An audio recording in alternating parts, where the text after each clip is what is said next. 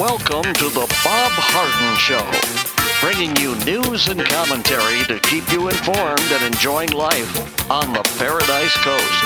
And now, here's your host, Bob Harden.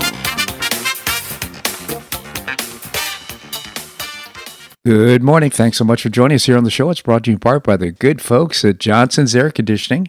Johnson's Air Conditioning is Naples' longest established air conditioning company. I hope you'll visit the website and give them a call. It's johnsonsairconditioning.com.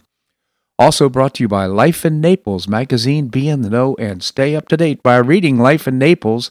The website is lifeinnaples.net, lifeinnaples.net. We have terrific guests for today's show, including Mark Schulman, the founder and publisher of HistoryCentral.com. We'll be talking about current global events.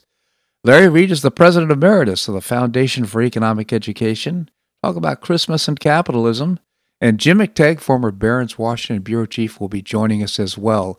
It is December the 13th, and on this day in 2000, Vice President Al Gore conceded defeat to George W. Bush in his bid for the presidency following weeks of legal battles over the recounting of votes in Florida. Remember those hanging chads? Well, in a televised speech from his ceremonial office next to the White House, Gore said that he was deeply disappointed and sharply disagreed with the Supreme Court verdict that ended his campaign.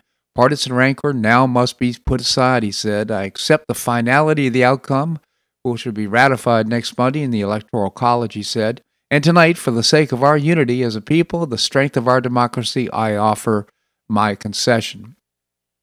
He won the national popular vote by more than 500,000 votes, but narrowly lost Florida, giving the Electoral College to Bush 271 to 266. Gore said he had telephoned Bush to offer his congratulations, honoring him for the first time with the title President-elect. I promised I would call him back this time, Gore said, referring to the moment on election night when he called Bush to tell him he was going to concede and then called him back a half hour later to retract the concession. Gore only hinted at what he might do in the future. I've seen America in this campaign, and I like what I see. It's worth fighting for, and that's a fight I'll never stop, he said. Among the friends and family beside Gore were his wife, well, now ex-wife Tipper, and his running mate, Senator Joseph Lieberman of Connecticut, and Lieberman's wife, Hadassah. A little more than an hour later, Bush addressed the nation for the first time as president-elect, declaring the nation must rise above a house divided. Speaking from the podium of the Texas House of Representatives, Bush devoted his speech to themes of reconciliation, followed by the closest and most disputed presidential elections in U.S. history. I was not elected to serve one party, but to serve one nation, Bush said. Bush and his running mate, Dick Cheney, took office on January the 20th, 2001, and were reelected in 2004 over Democrats John Kerry and John Edwards. Gore has since become a foremost climate advocate. He was the creator and subject of a 2006 academic award-winning documentary, An Inconvenient Truth About the Climate Crisis. Man, has he gotten rich from that. Gore was awarded the Nobel Peace Prize in 2007, which kind of shows the lack of value that the Peace Prize has anymore. Gore really has amassed a fortune. Remember all those polar bears that were supposed to become extinct? Well, that's not the case. By the way, Jason Kokrak won, and Kevin Na won the shootout, QBE shootout, by a stroke yesterday at the Tiburon Golf Club, and it was kind of cool to watch the proceedings, watch the play. It was fun to watch, but it also highlighted Naples, Florida. It was such a beautiful place to live and to be. Certainly grateful for that, and also for the shootout. It was at Tiburon. Great event, and of course it's an annual event. Inviting great golfers from the PGA. Well, more than 40 tornadoes touched down in the six-state region on Friday night, with the greatest damage centered on Mayfield, Kentucky. Over 100 are feared dead. Tornadoes tore through the heartland late Friday night and early Saturday morning. Deadly tornadoes ripped through Missouri, Kentucky, Arkansas, Tennessee, and Illinois, but it's expected to rise as the buildings are evacuated. The disaster was a reminder that nature is the most powerful force on Earth, for sure. So we'll expect to see more than 100, perhaps, die from these tornadoes. At the Oval Office's occupant, Biden, of course, was expected to make a statement. Instead of contenting himself with opining about the tragedy, offering the nation's condolences, and promising to use the power of his office To help those hurt in the tragedy, Biden instantly dragged climate change into the mix. While speaking to reporters and virtually assessing the tornado damage from Wilmington, Delaware, his home, he was asked whether he could conclude from these storms and the intensity if they have anything to do with climate change. He says, all I know is the intensity of the weather across the board has had some impacts and consequence of the warming of the planet and climate change, Biden said. The specific impact on these storms, I can't say at this point. I'm going to be asking the EPA and others to look at that, Biden said. The fact is that we all know that everything is more intense when the climate is warming, everything, and obviously it has some impact here, but I can't give you a quantitative reading on that, he said. The problem with the statement, of course, is it's not true. Despite media hysteria, the data are reasonably clear that we're currently in a phase of fewer extreme disasters. If you want a very simple proof of that, look at the leftist website that offers a post listing the top 10 worst storms of all time. Few are modern.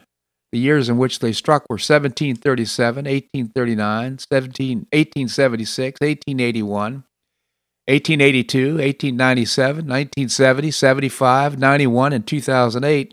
Most were centered in the Indian subcontinent and China. NBC offered a similar list in 2008, and they all go back mostly predating the true rise of modern CO2 emissions. A more scientific approach comes with a What's Up, WATTS, What's Up with that climate, everything climate site, which shows using actual data that tornadoes, in fact, are getting less dangerous. The historical tornado data shows the number of all categories of tornadoes have been declining for the past 45 years, and the number of strong tornadoes has been dramatically declining for the past 45 years. So, the climate change, well, what's with the climate change business? What's it all about? Well, here's an example from the Washington Free Beacon. A solar energy company owned by a Biden mega donor is receiving a $500 million government loan to build a manufacturing facility in India, the Biden administration announced this week, raising questions about whether the company's political clout played any role in the financing the decision. Oh, you think? The U.S. International Development Finance Corporation granted the loan to First Solar, which is owned by billionaire Walmart heir Lucas Walton, to build a solar module plant in India. Walton contributed over $300,000 to President Joe Biden's campaign last year and over $100,000 to the Democrat National Committee. The loan to First Solar is the largest single debt financing transaction issued by the DFC.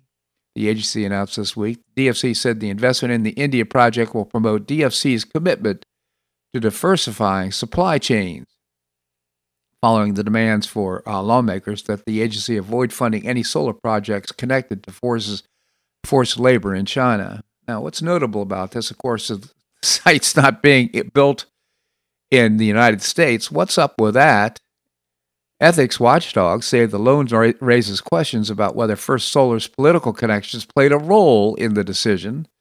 The federal financing agency, which was formerly known as Overseas Private Investment Corporation, has faced criticism in the past for funding projects linked to the political donors. The loan comes 9 years after Obama administration came under fire for approving a $3 billion loan guarantees to the same company, funding that Republican lawmakers alleged the company wasn't qualified to receive. On September the 6th, 2011, Solyndra, a solar energy startup that received $535 million loan from Obama regime, filed for bankruptcy shortly after. It was a success for Obama, for the donor, George Kaiser. Emails revealed that investors Kaiser pushed for a loan to a solar energy company that later went bankrupt. So that's a thumbnail summary of the Green New Deal. Mega contributions to the DNC and to the Biden administration or campaign, leading to huge loans to build solar plants in India. You see how that works? That's the Green New Deal. Now you can understand the urgency of this whole thing, right? I hate to be so cynical, but that's pretty much how it works. Kind of sad. Ohio, Rhode Island have become the 28th and 29th U.S. states to report cases of Omicron. the variant of the virus that causes COVID-19. Ohio officials announced on December 11th that 2 cases of the variant were detected in the state, both of whom were fully vaccinated more than 6 months ago. Rhode Island officials confirmed 1 case of the variant on December the 11th. That patient was fully vaccinated and had recently returned to New York.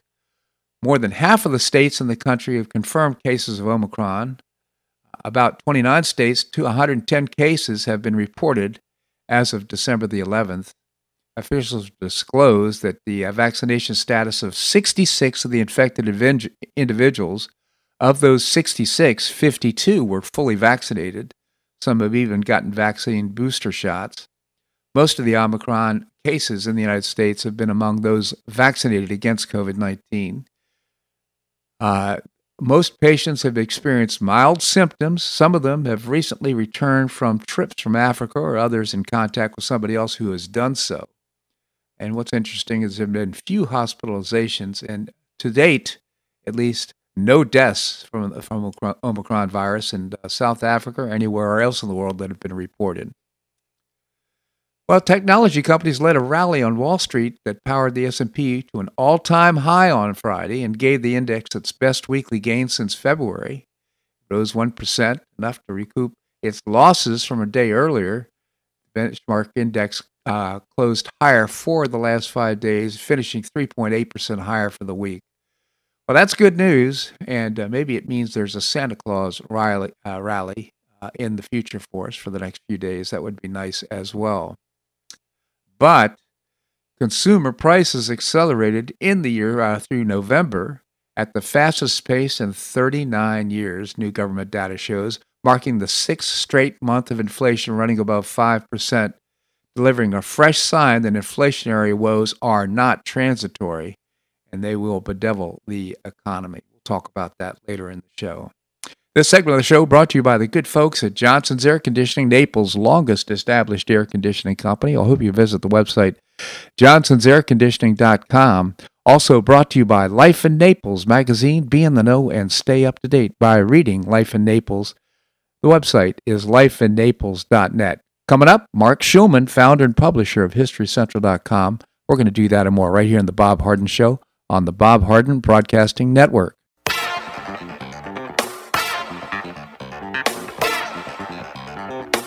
Stay tuned for more of the Bob Harden Show here on the Bob Harden Broadcasting Network.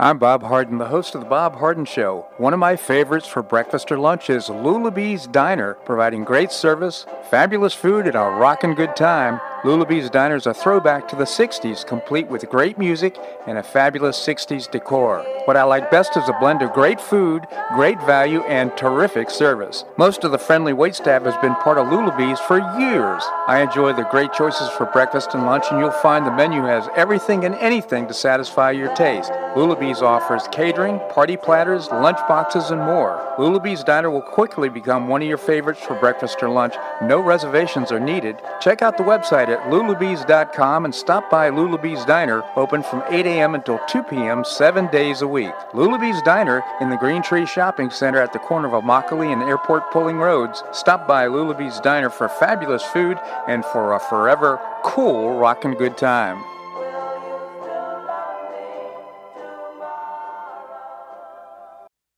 Collier County Sheriff Kevin Rambos says the number one reason the elderly become victims is isolation. The Golden Gate Senior Center goes a long way in keeping seniors connected into the community and with each other. The Golden Gate Senior Center provides comprehensive information regarding services and resources that affect the quality of life of older adults and their caregivers in Collier County, empowering them to maintain independent and meaningful lives. Here's Tatiana Fortune, director of the Golden Gate Senior Center.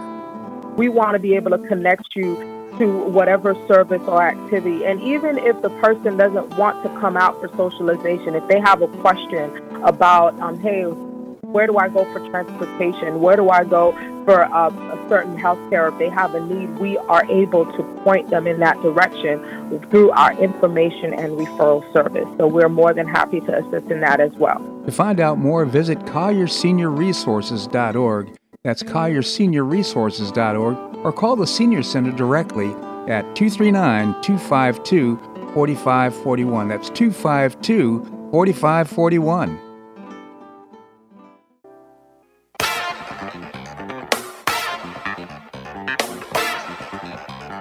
Welcome back to the Bob Harden Show. And now here's your host, Bob Harden.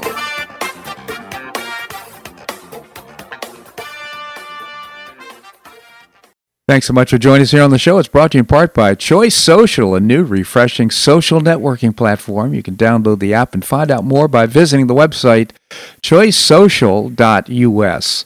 Coming up, we're going to visit with Larry Reed, President Emeritus of the Foundation for Economic Education. Right now, we have with us Mark Schulman. Mark is an author. He's written several books, mainly about past presidents.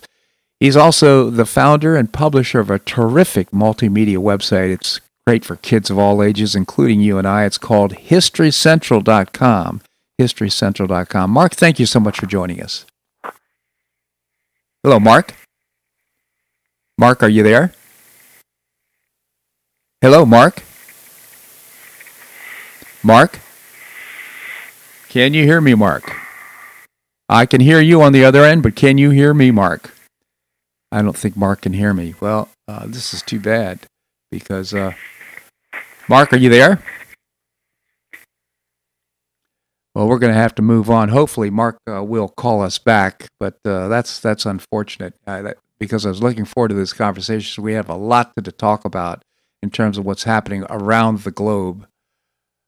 So let's move on then to talk about some other things that are going on. We talked about the Wall Street increasing. Consumer prices have accelerated. We talked about that. However, the rise in the of 0.8% was a surprise, and that's in terms of the monthly gain in the amount of inflation. My concern about all this is that I think the amount of inflation is much larger than what we're hearing about in the papers. So in other words, we see that gas is up about 33% year over year. CPI inflation is now running over 5% for 6 straight months, well above the Fed's 2% target. Last month's annual CPI print came in the 6.2%, the highest level in 31 years, delivering a blow to the Fed's transitory inflation narrative and prompting Federal Reserve Chairman Jerome Powell to announce it was the high time to retire the word transitory. Besides high inflation, a flurry of labor market data, including job openings, rebounding to near record highs, the labor force participation rate edging up, employment falling to 4.6%, and weekly jobless claims plunging to their lowest level since 1969, have further bolstered the case for monetary tightening. The Fed is currently on track to phase out its $120 billion per month bond purchases at a pace of $15 billion per month, which would include the process in June. The Fed, however, left the door open for a faster taper of these bond purchases, which would be a good idea. There's a 40.1% chance of the Fed making its first 25 basis point rate hike in March, according to the CME's FedWatch tracker. A lot of pundits are saying it should happen a lot faster than that because inflation is out of control. And again, the basket of goods and services that are purchased in order to determine the inflation rate changes over time. And if you compare it to what it was in 1975, that basket of goods would cost over 15% higher than it did last year. So inflation is real, it's here, and we should really be concerned about it. Well, the Congressional Budget Office released an analysis on Friday estimating that President Joe Biden's Build Back Better plan could increase the federal deficit by $3 trillion over the next decade if the proposed programs are made permanent. Democrats, who hold a narrow Senate majority, will need Manchin's vote to pass the Build Back Better plan. Manchin is yet to endorse the package as proposed and will probably seek to make significant changes, according to CNBC. Senator Kyrsten Sinema is another Democrat who may seek to change the bill in the Senate. She already shot down the administration's effort to hike tax rates on the large corporations and wealthy individuals, per CNBC. So we'll see how this goes. I'd like to see this bill just die a slow death, maybe a quick death. That would be good too. But quite frankly, if you talk about inflation, if this passes, you can only imagine the expansion of the money supply and what's going to happen to the cost of goods going forward. This bill is not needed. We should count on the private sector in order to provide the service that the government would provide under this bill. It should be not passed, in my opinion. The elections in 2022 just can't come fast enough. Well, the city of Chicago on Friday said it was still suing actor Jussie Smollett for costs incurred by the police department after Smollett was found guilty of falsely reporting a hate crime earlier this week. The city filed a civil lawsuit against Jussie Smollett to recover costs incurred by the Chicago Police Department investigating what the city believed to be Smollett's false police reports that he was a victim of a hate crime. While using a different standard of proof, the jury's finding guilt convicting Jussie Smollett of criminal charges stemming from the incident confirms the city was correct in bringing its civil lawsuit. This is just great news. So Smollett is probably going to get off on a much lighter charge than he should have been because of Kim Foxx intervening and lessening the charges on, I think, about 8 counts. But irrespective, it looks like Jussie Smollett may be out. Let's see if this is Mark Show. May be out of a large amount of money. Mark, is that you? Hello, Mark? Mark, is that you? Well, unfortunately, I seem to have lost my connection there with the phone. It will be kind of an interesting show today. But irrespective, the jury on Thursday found the 39-year-old guilty of 5 counts of disorderly conduct related to false statements to Chicago police. Smollett, who's black and gay, maintained throughout the nearly 3-year legal battle, has it been 3 years, that he was attacked downtown Chicago in January 2019 by people who yelled racist and anti-gay slurs and put a noose around his neck. Prosecutor said the verdict was a resounding message by the jury that Smollett did exactly what he said he did, recruit 2 men to fake an attack so he could be recorded by a surveillance camera and posted on social media for publicity. The 2 Ethiopians, Ambalola Osundario and the Osundario brothers, who were siblings, testified the foreign empire actor paid them $3,500 to carry out a fake attack and gave them lines to yell, including MAGA country, and apparent reference to the President Donald Trump's Make America Great Again slogan. Smollett testified that he was a victim of a hate crime, telling jurors there was no hoax. He called the Osundario brothers liars and said the $3,500 check was for meal and workout plans. Unbelievable. He expected the jury to believe that. They didn't, and neither do we, quite frankly, and I'm hopeful that the city of Chicago will continue to pursue the claims and reimburse the police department for their costs in investigating his false claims. Well, even Democrats are now calling out the Democrat Party for racism. Dallas Mayor Eric Johnson said racism within the Democrat Party is an 800-pound gorilla in the room. The problem is not white men running for office. The problem is an 800-pound gorilla in the room, which is the racism within the Democrat Party that many pretend doesn't exist. So the solution isn't folks like Dowd yielding to candidates of color. It's addressing the racism, he said. He also cited an article from the Texas Tribune wondering why most of the top statewide candidates for Democrats were white. The article also points out on the GOP side, there are multiple minority candidates. For decades, Texas Democrats have banked on the growth of voters of color, particularly black and Latino voters, as the key to the eventual success in a state long dominated by Republicans. But with less than a month left for candidates to file for statewide office in the 2022 elections, some in the party worried Democrats could see the appeal with those constituencies threatened by a Republican Party that is rapidly diversifying its own candidate pool. The GOP slate for nationwide office includes 2 high-profile Latinos, Land Commissioner George P. Bush and former Texas Supreme Court Justice Eva Guzman, who are both running for Attorney General. It also includes 2 black candidates who have previously held state or federal office, former Florida Congressman Allen West, what a great guy he is, and former Representative James White, who are running for governor and agriculture commissioner, respectively. By contrast, The Democrats' most formidable candidates are white Beto O'Rourke, who is running again. He's running for governor, and Mike Collier, Matthew Dowd, and Michelle Beckley, who are running for lieutenant governor.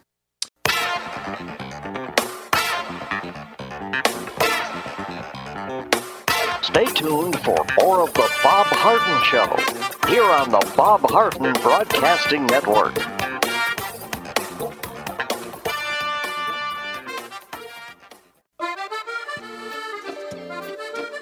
Blue Provence Restaurant is a favorite dining destination for many Neapolitans, including Linda and myself. Blue Provence, located in a historic building in the heart of Old Naples at Creighton Cove, offers a mix of French bistro cooking with bold, fresh Floridian flavors. Experience award-winning cuisine at Blue Provence and enjoy one of Florida's most extensive, eclectic, and fun wine cellars. Dining your choice of the popular Eat-In Bar, the intimate courtyard garden, or the beautiful Provencal Caribbean dining room. Enjoy a wonderful and memorable evening in a casual and relaxed atmosphere that includes a taste of Provencal hospitality. Blue Provence is open 7 days a week, all year round.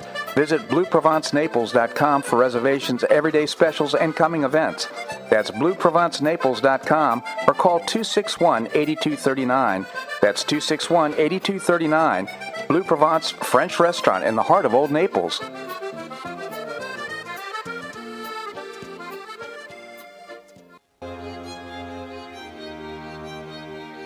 Gulf Shore Playhouse is passionately committed to enriching our cultural landscape by producing professional theater to the highest artistic standards and providing unique educational opportunities to folks in a spirit of service, adventure, and excitement.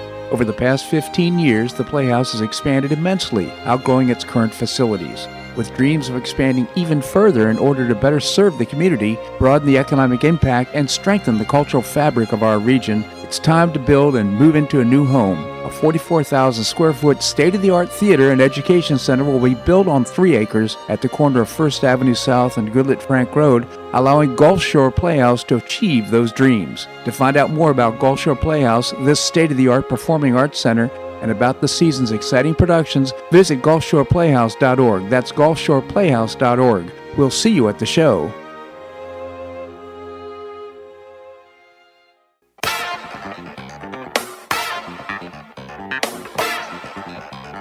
Welcome back to the Bob Harden Show. And now here's your host, Bob Harden.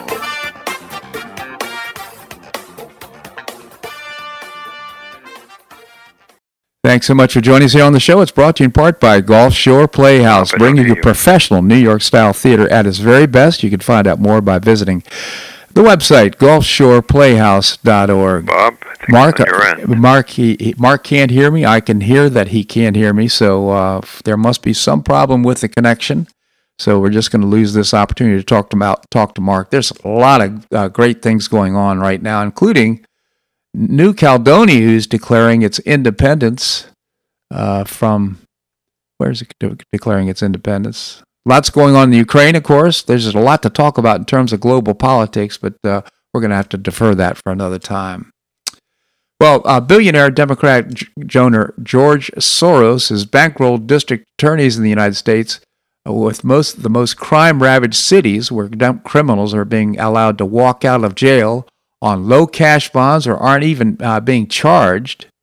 Soros, the most prolific Democrat donor, is most known for giving to President Clinton and Obama, but he's also been pumping money into the far-left effort to overhaul the criminal justice system by giving millions to a network of woke prosecutors in Democrat states, among them Kim Foxx in Chicago, the state attorney Cook County, where murder is at its highest rate in nearly 30 years.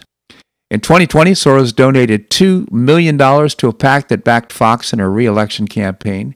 She won the race and since has offered deferred prosecutions and softball deals to criminals. In 2021, there were more murders in Chicago than any other year since 1994. There have been more than 1,000 murders in Cook County. Soros bolstered her re-election campaign by donating to the Illinois Justice and Public Safety PAC. PAC spent over $500,000 in materials to damage one of her challengers. It's a pattern that can be seen in other parts of the country. He's also donated to PACs that support Los Angeles District Attorney George Gascon, who is being widely condemned for not cracking down on shoplifting and violent criminals. Over $1 million stolen out of one store this weekend. And Gascon, he's being recalled right now. We'll see if that's effective or see if it's successful. We can only hope that it is. But poor people, and he's basically saying we're not gonna convict people that charge less or try and steal less than $1,000 worth of goods. He's also donated to the campaign of Philadelphia District Attorney Larry Krasner. He donated $1.7 million to Krasner's campaign, according to the New York Post.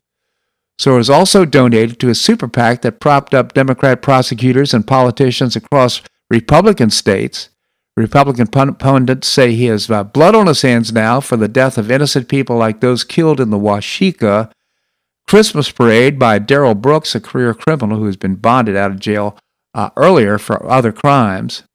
In 2016, Soros pumped $3 million into 7 local district attorney campaigns, including races in Louisiana, Mississippi, New Mexico, and Texas. I think he's also contributed to the one in Portland, Oregon as well. Point is, this guy is creating havoc with our election. We've got to wake up, America, because he can continue to fund these district attorneys. And you know what? You can't take them to court. They cannot be charged for crimes, even though they should be accessories after the fact. For example, Darrell Brooks and what he did to the Christmas parade. Well, he should be charged. He should go to jail or even get the death sentence, in my opinion, although they probably don't have it there in Wisconsin. But also the district attorney who didn't charge Darrell Brooks, he said it was a mistake. Well, he should go to jail too, and I think he should be charged as an accessory after the fact. Well, what's playing out is a study in contrast between two states that couldn't be more different. New Yorkers are continuing to lose their jobs over a vaccine mandate, while Floridians can have their employers fined for imposing them. Under a mandate announced Monday by New York Mayor Bill de Blasio, private sector employees citywide must be vaccinated by December the 27th or lose their jobs. There are hefty fines if they don't fire them. A separate de Blasio vaccine mandate applied to city public sector employees who was suspended Wednesday by a New York judge pending a hearing on December the 14th.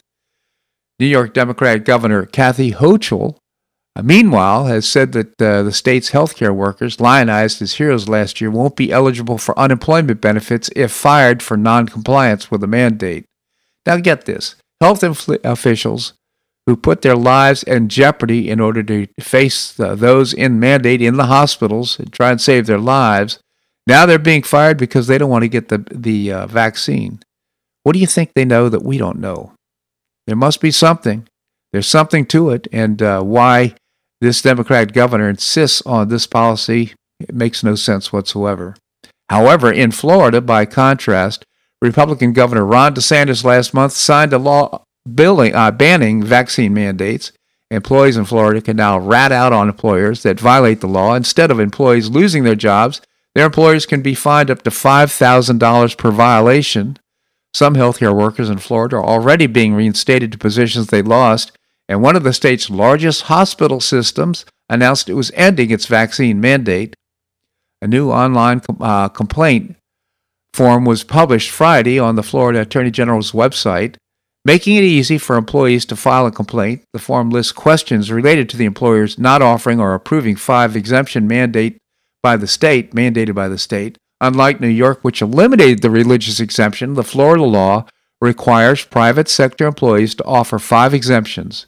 They are religious, medical, natural immunity, periodic testing compliance, or using personal protective equipment. In addition to the online form for the employees, the Florida Department of Legal Affairs issued an emergency rule and other additional guidance for employers on Friday. The law, which applies to employers of all sizes, became effective when it was signed on November the 19th and remains effective until June the 1st, 2023, unless, of course, it's extended. This is the strongest piece of legislation that's been enacted anywhere in the country in this regard, said DeSantis, upon signing the bill into law. We are respecting people's individual freedom in this state, he added. Florida Attorney General Ashley Moody, who has sued the Biden administration over the vaccine mandate, celebrated the fact that there are now nationwide injunctions on all three of President Joe Biden's unlawful vaccine mandates, including the most recent out of the Southern District of Georgia pertaining to the federal contractors.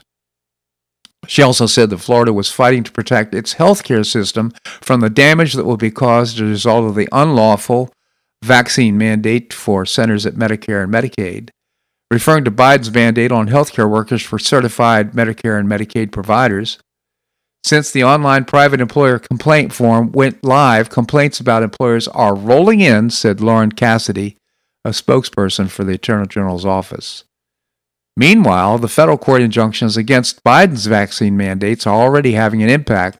One of Florida's largest hospital systems announced it's ending its vaccine mandates due to the recent decisions by the federal courts to block the CMS vaccine mandate. As of December the 2nd, Advent Health no longer requires its 83,000 employees to receive the COVID-19 shots. Advent Chief Clinical Officer said the hospital system not only suspended its vaccine requirements, but it also no longer is processing any new requests for exemptions. Dropping its mandate, however, didn't change the Advent's requirement for staff to declare their COVID-19 vaccination status with medical staff.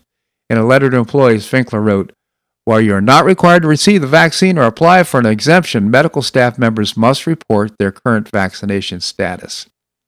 In response to Advent Health's decision, DeSantis' office issued a statement saying, "We welcome Advent Health's decision to comply with state law to protect Floridians' jobs and ensure our state's healthcare system continue to functioning smoothly."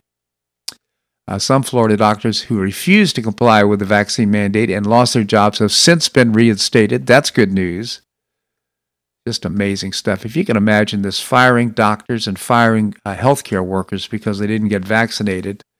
And right now, of course, we have the Omicron variant, which apparently is, to this point, of course, we don't know for sure, but it looks like it's much weaker. It's contagious, but it has the symptoms of a common cold, leading to very little hospitalization. And so far in the globe, no deaths, even though there have been thousands of cases reported in some countries across the nation.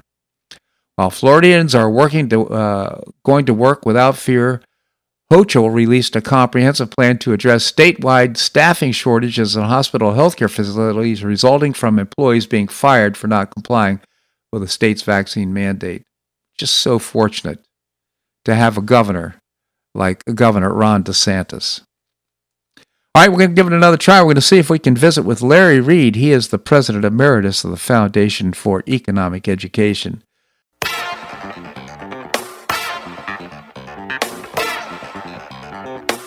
Stay tuned for more of the Bob Harden Show here on the Bob Harden Broadcasting Network.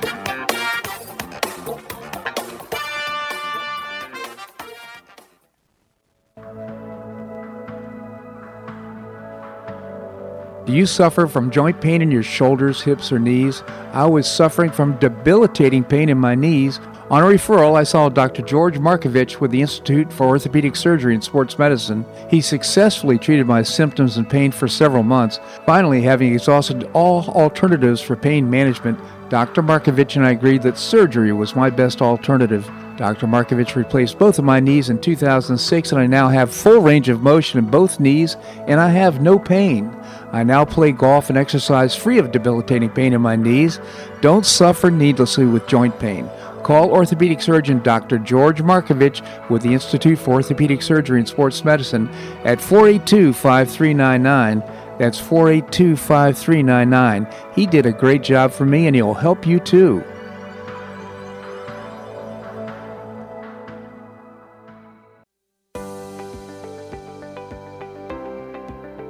School choice is a growing movement, one that is already lifting thousands of kids across America and is now supported by 3 out of 4 voters.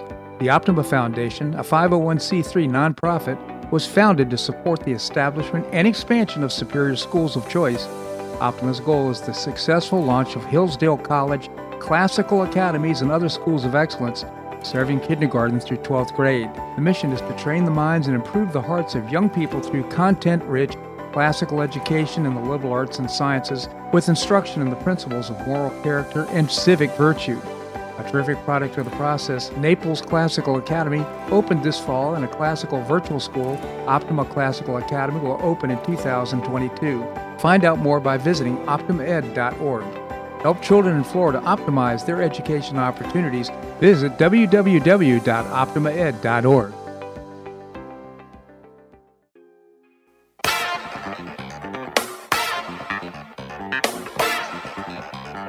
Welcome back to the Bob Harden Show. And now here's your host, Bob Harden.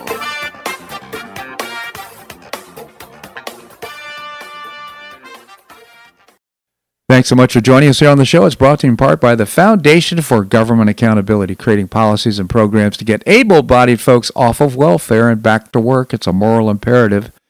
And you can find out more by visiting the website, thefga.org. Coming up, we're going to visit with Jim McTighe, former Barron's Washington Bureau Chief. Right now we have with us Larry Reed. Larry is the President Emeritus of the Foundation for Economic Education. Larry, are you there? Well, Larry can't hear me either, so we have some sort of problem. I have an IT guy coming on by later, but unfortunately we won't be able to interview Larry either. Basically, his story is an interesting one, and it is that quite frankly, Christmas would not be possible the way we know it, the way we celebrate it, without capitalism. Of course, we have the story of Jesus Christ, who was born in Bethlehem on Christmas Day, but also we exchange gifts, much like the wise men bearing gifts to the baby Jesus. We exchange gifts, and of course, all that's possible because of capitalism. And that was the story that Larry's going to share with us. Unfortunately, he will not be able to do that. But I refer you to El American. That's the website that posted this, elamerican.com, posted this column. Christmas would not be possible without capitalism. Well, a group of astronomers have discovered one of the biggest planets ever found orbiting a massive and extremely hot two-star system, despite previously believing that such an environment was too inhospitable for a planet to form. The planet was discovered by Marcus Janssen, a professor of astronomy at Stockholm University, and colleagues, according to research published Wednesday in the science journal in Nature. Janssen and his colleagues found the planet using very sophisticated spectropolarimetric high-contrast exoplanet research instrument, or SPHERE, on the European Southern Observatory, very large telescope in Chile. Now, named by B Centauri AB B or B Centauri B, the planet is an alien world experiencing conditions completely different from what we face here on Earth and in our solar system, astronomers said. And it's 10 times more massive than Jupiter. Can you imagine that? Making it one of the most massive planets ever found. Moreover, it revolves around the binary star at a staggering 100 times greater distance than Jupiter does around the Sun, one of the widest orbits discovered yet, astronomers explained. The largest distance from the central pair of stars could be the key to the planet's survival. Janssen said the discovery of the planet around the two-star system completely changes what astronomers believed about massive stars hosting planets and shows they can, in fact, form in severe star systems. The two-star system, which is named B Centauri, is 15 million years old and has at least 6 times the mass of the Sun, making it by far the biggest stellar system around which astronomers have found a planet. Owing to its incredibly high temperatures, the star system, which sits 325 light-years away in the Centaurus constellation, emits large amounts of UV and X-ray radiation. Prior to its discovery, scientists have been unable to detect any object around a star more than 3 times the mass of the Sun. Furthermore, the large mass and heat emitted by the star's system strongly impact the surrounding gas, which should technically make it difficult for planets to form. B-type stars are generally considered as quite destructive and dangerous environments, so it was believed that it should be exceedingly difficult to form large planets around them, Jason said. We've already had a very solar system-centric view of what planetary systems are supposed to look like. This according to Matthias Samland. Over the last 10 years, the discovery of many planetary systems in surprising and novel configurations have made us widen our historically narrow view. This discovery adds another exciting chapter to this story, this time for massive stars. It's just amazing. 100 times the size of Jupiter. Can you imagine? And going around a two-star system. Amazing. The instrument used to discover the planet, the sphere, was constructed and built by a consortium of several astronomical institutions and astronomers who by far have used it to capture several planets orbiting stars other than the Sun before. Using the instrument, they were able to take the first image of a growing infant planet and a potentially moon-forming disk. It will be intriguing and a task to find or figure out how this might have formed, which is a mystery at the moment. Jason added about the newly discovered planet. I find this whole thing of space travel, it's exploring outer space, to be so fascinating. And these discoveries, it's just amazing to me. That Pluto at one time, just 100 years ago or so, we didn't know that it existed. Now we're looking at planets that are 100 times the size of Jupiter. It's just amazing stuff. Well, one of the most frequently raised arguments against capitalism that is the primary driver of environmental pollution and climate change. But if we compare Yale University's ranking of countries with the highest environmental performance with the Heritage Foundation's Index of Economic Freedom, a very different correlation emerges. For more than 20 years, Yale University has been publishing the Environmental Performance Index and ranking countries according to their environmental health and ecosystem vitality. The EPI uses 32 performance indicators across 11 issue categories, and they would be air quality, sanitation of drinking water, heavy metals, waste management, biodiversity and habitat, ecosystem services, fisheries, climate change, pollution emissions, water resources, and agriculture. Now, according to Yale University's analysis, Denmark, Luxembourg, Switzerland, and the United Kingdom and France are the highest ranked countries, followed by Austria, Finland, Sweden, Norway, and Germany. The report states one of the consistent lessons of the EPI is the achieving sustainability requirements, sufficient economic prosperity to fund public health and environmental infrastructure. The researchers found that there's a clear positive correlation between environmental performance and country wealth as measured by gross domestic product. An interesting comparison can be made between the EPI and the Heritage Foundation Index of Economic Freedom, which has been measuring economic freedom around the globe since 1995. The index, which is also referred to as the Capitalism Index by sociologist Eris Weed, was most recently published in the spring 2021, an analysis that the level of economic freedom in 178 different countries.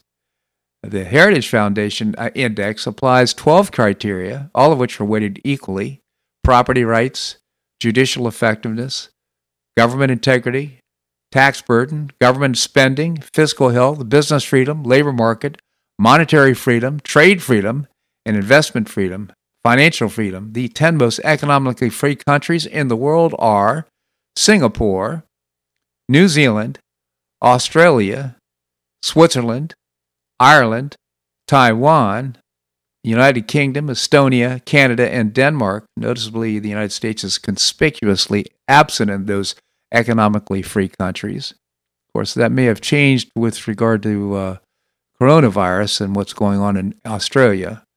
The countries with the lowest levels of economic freedom were North Korea, Venezuela, Cuba, Sudan, and Zimbabwe. The 178 countries are all grouped in 5 categories: free, mostly free, moderately free, mostly unfree, and repressed.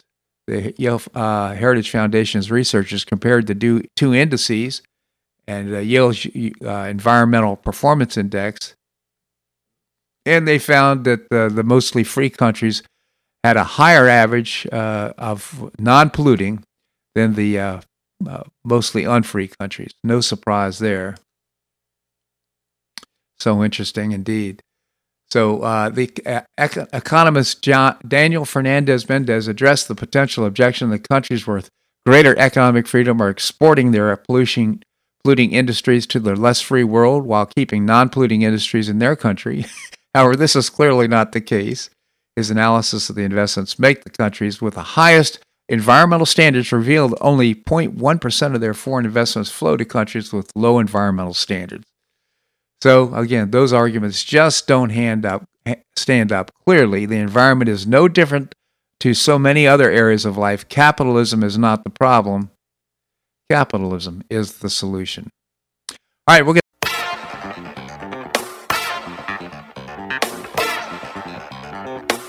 Stay tuned for more of the Bob Harden Show here on the Bob Harden Broadcasting Network.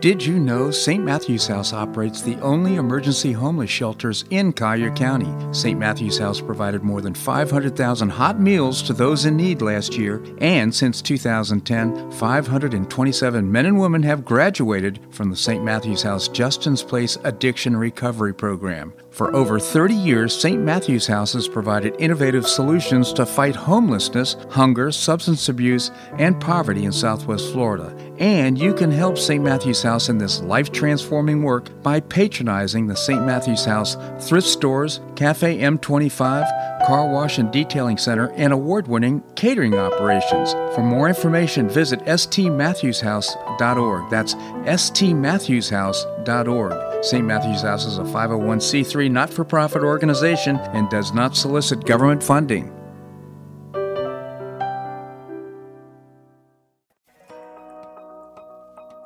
Do you have an extra auto you'd like to donate to charity? Maximize your tax deduction, support your favorite charity, and help a local child in need by calling Naples Auto Donation Center. Naples Auto Donation Center is a not-for-profit licensed car dealer. Just call NADC at 692-9840 and they'll take it from there. You get a properly documented tax deduction for whatever the vehicle actually sells for. Your designated beneficiary charity gets half the profit after fix-up costs, and the net revenue generated by NADC goes to Friends of Foster Children to provide tutoring and other enrichment activities for foster children the government doesn't provide. And NADC is also one of the few places in Collier County that sells inexpensive cars that actually run to folks who would otherwise not be able to afford one. It's a real win-win. Call Naples Auto Donation Center at 692-9840 or visit the website nadckids.com. You'll be glad you did.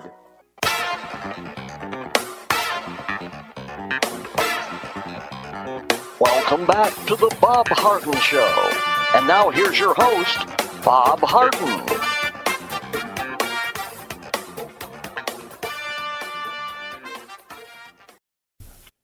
Thanks so much for joining us here on the show. We're providing you news and commentary rooted in a commitment to individual liberty, personal responsibility, limited government, and the rule of law. We have with us Jim McTighe. I certainly hope so anyhow. Jim is a former Barron's Washington Bureau Chief and author of Follow the Leader and his sequel, Shake the Money Tree. Jim, are you there?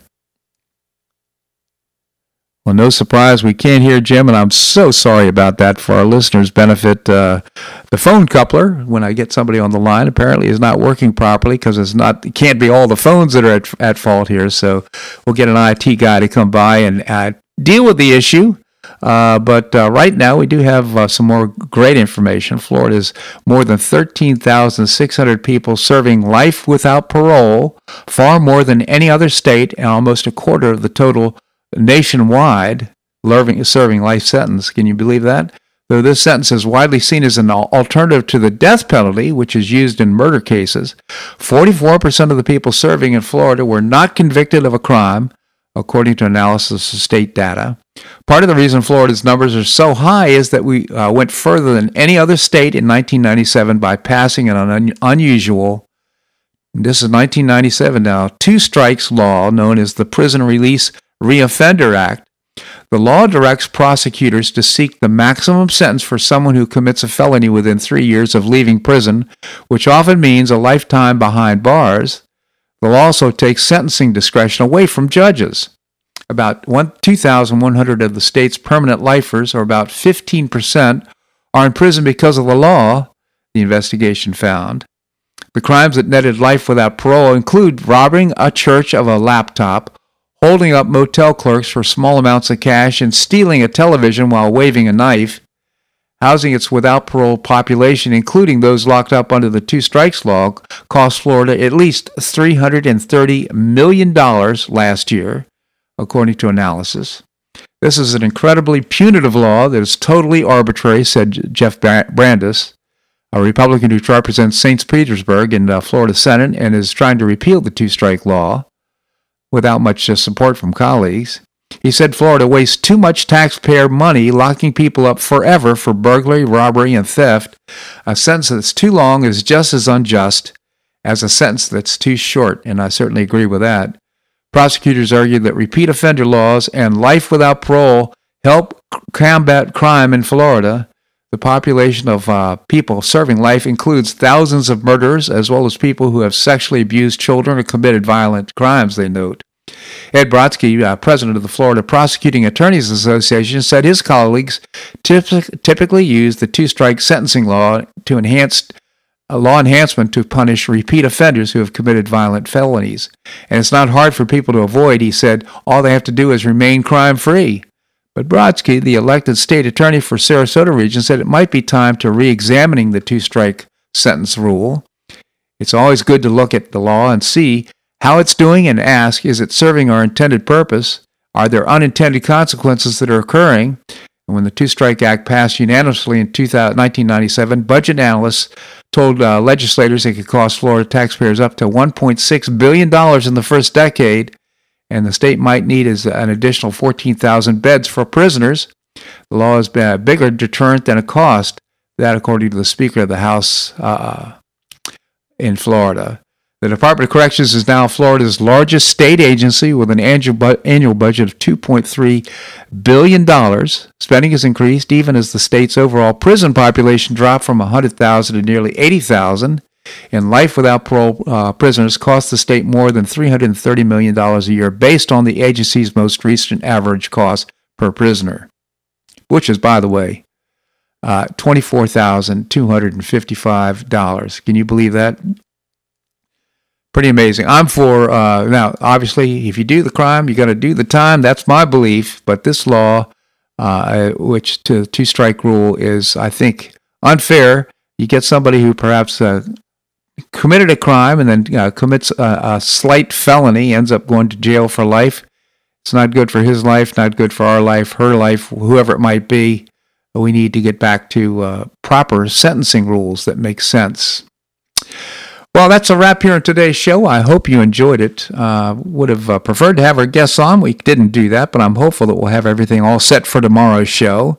If, in fact, we have tomorrow's show guests, we'll have Kathleen Pasadomo, our state senator, on the show. Boo Mortensen will be joining us. We'll also visit with Seton Motley, the founder and president of Less Government, and my wife Linda will be joining us as well. Always appreciate your comments on the show. You can send me an email at bobharden@hotmail.com, bobharden@hotmail.com. I hope you make it a great day on the Paradise Coast or wherever you are. Namaste.